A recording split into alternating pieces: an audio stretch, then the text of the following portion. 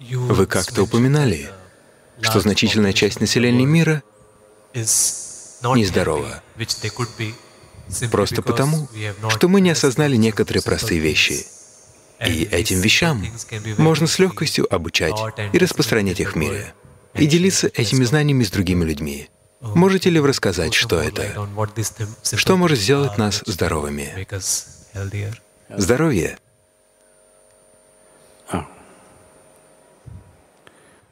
Как-то раз один молодой врач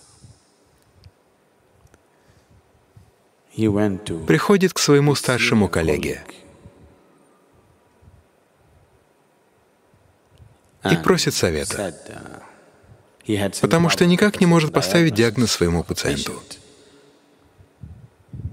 Старший коллега спрашивает: значит, нервозность и тошнота, да? Тот говорит: да, но я не вижу никаких медицинских причин для его нервозности и тошноты. Тогда старший коллега говорит: спроси его, играет ли он в гольф. Если играет, скажи, чтобы прекратил. Если не играет, то пусть начнет. И с ним все будет хорошо. Здоровье, оно такое.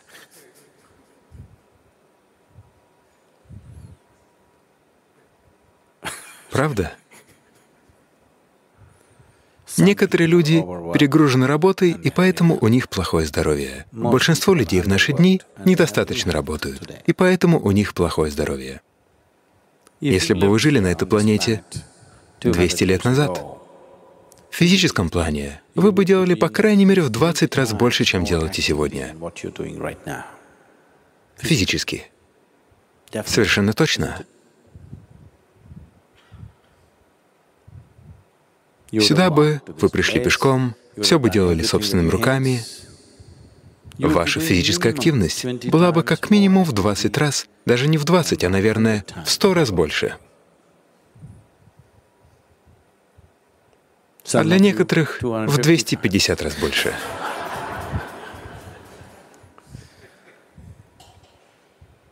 Так что, если бы у вас в жизни было такое количество физической активности, тогда я бы сказал: сделайте перерыв, отдохните немного.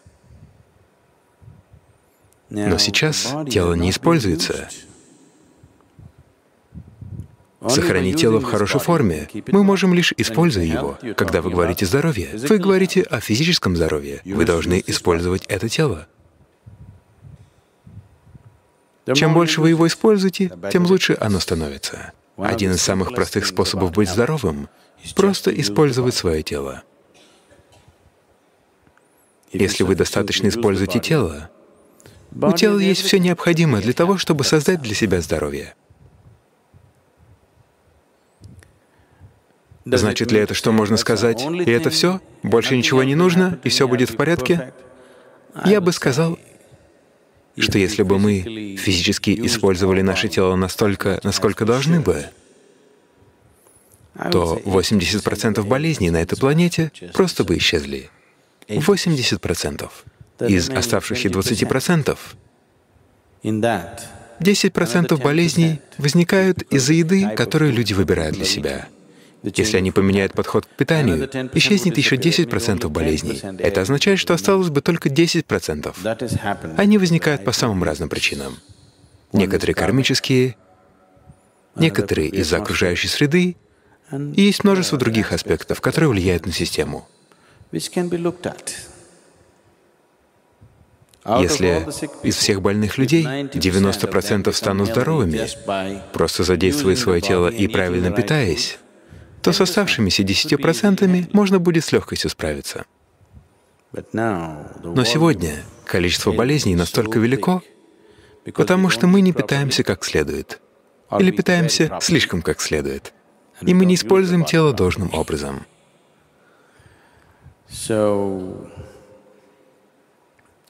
И кроме этого, есть и другие аспекты жизни. Говоря простым языком,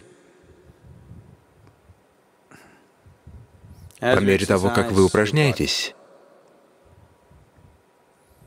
например, если вы будете делать так, 1000 раз в день.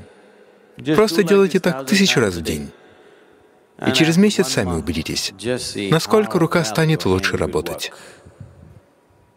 Только это. Просто сидите и делайте так 1000 раз в день.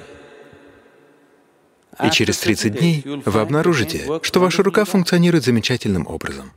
Если вы сделаете то же самое с мозгом,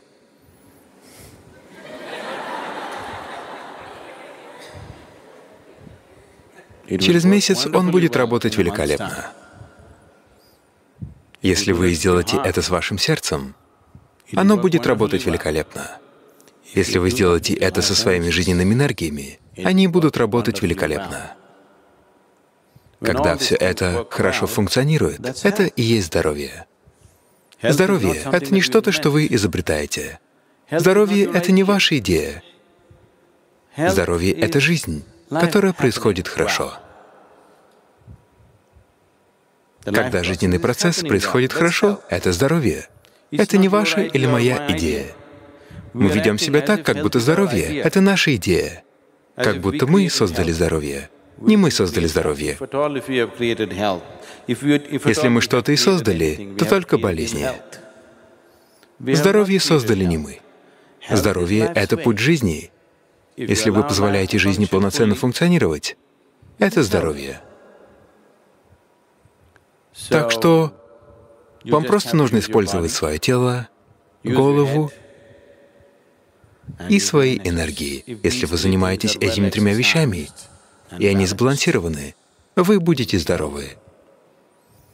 Но сегодня мы наслаждаемся гаджетами. Но если вы создадите активность в своей жизни, физическую, ментальную и энергетическую, если вы выстроите все эти 3 элемента, то здоровье придет. Ваше тело работает хорошо, ваш ум работает хорошо, и ваша энергия поддерживает их. Заботьтесь о том, чтобы все происходило как надо. Это и есть здоровье. Жизнь идет полным ходом. Это здоровье. Здоровье — это не идея, это не медицинская идея.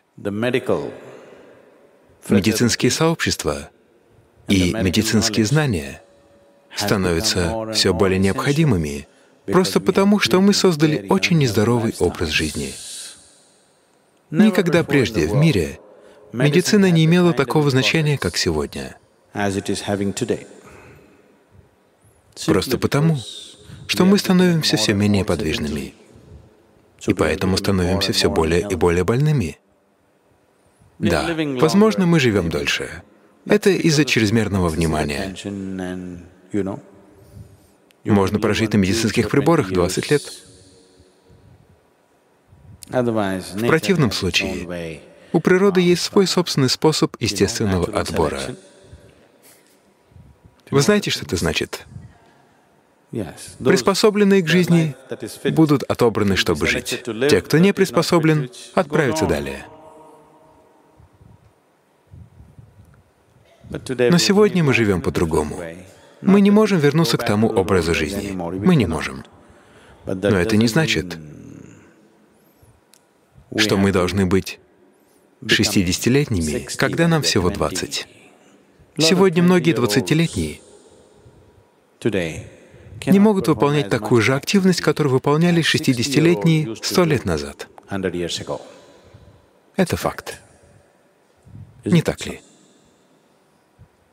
100 лет назад любой 60-летний человек делал столько физической активности, сколько не каждый 20-летний может сделать сегодня.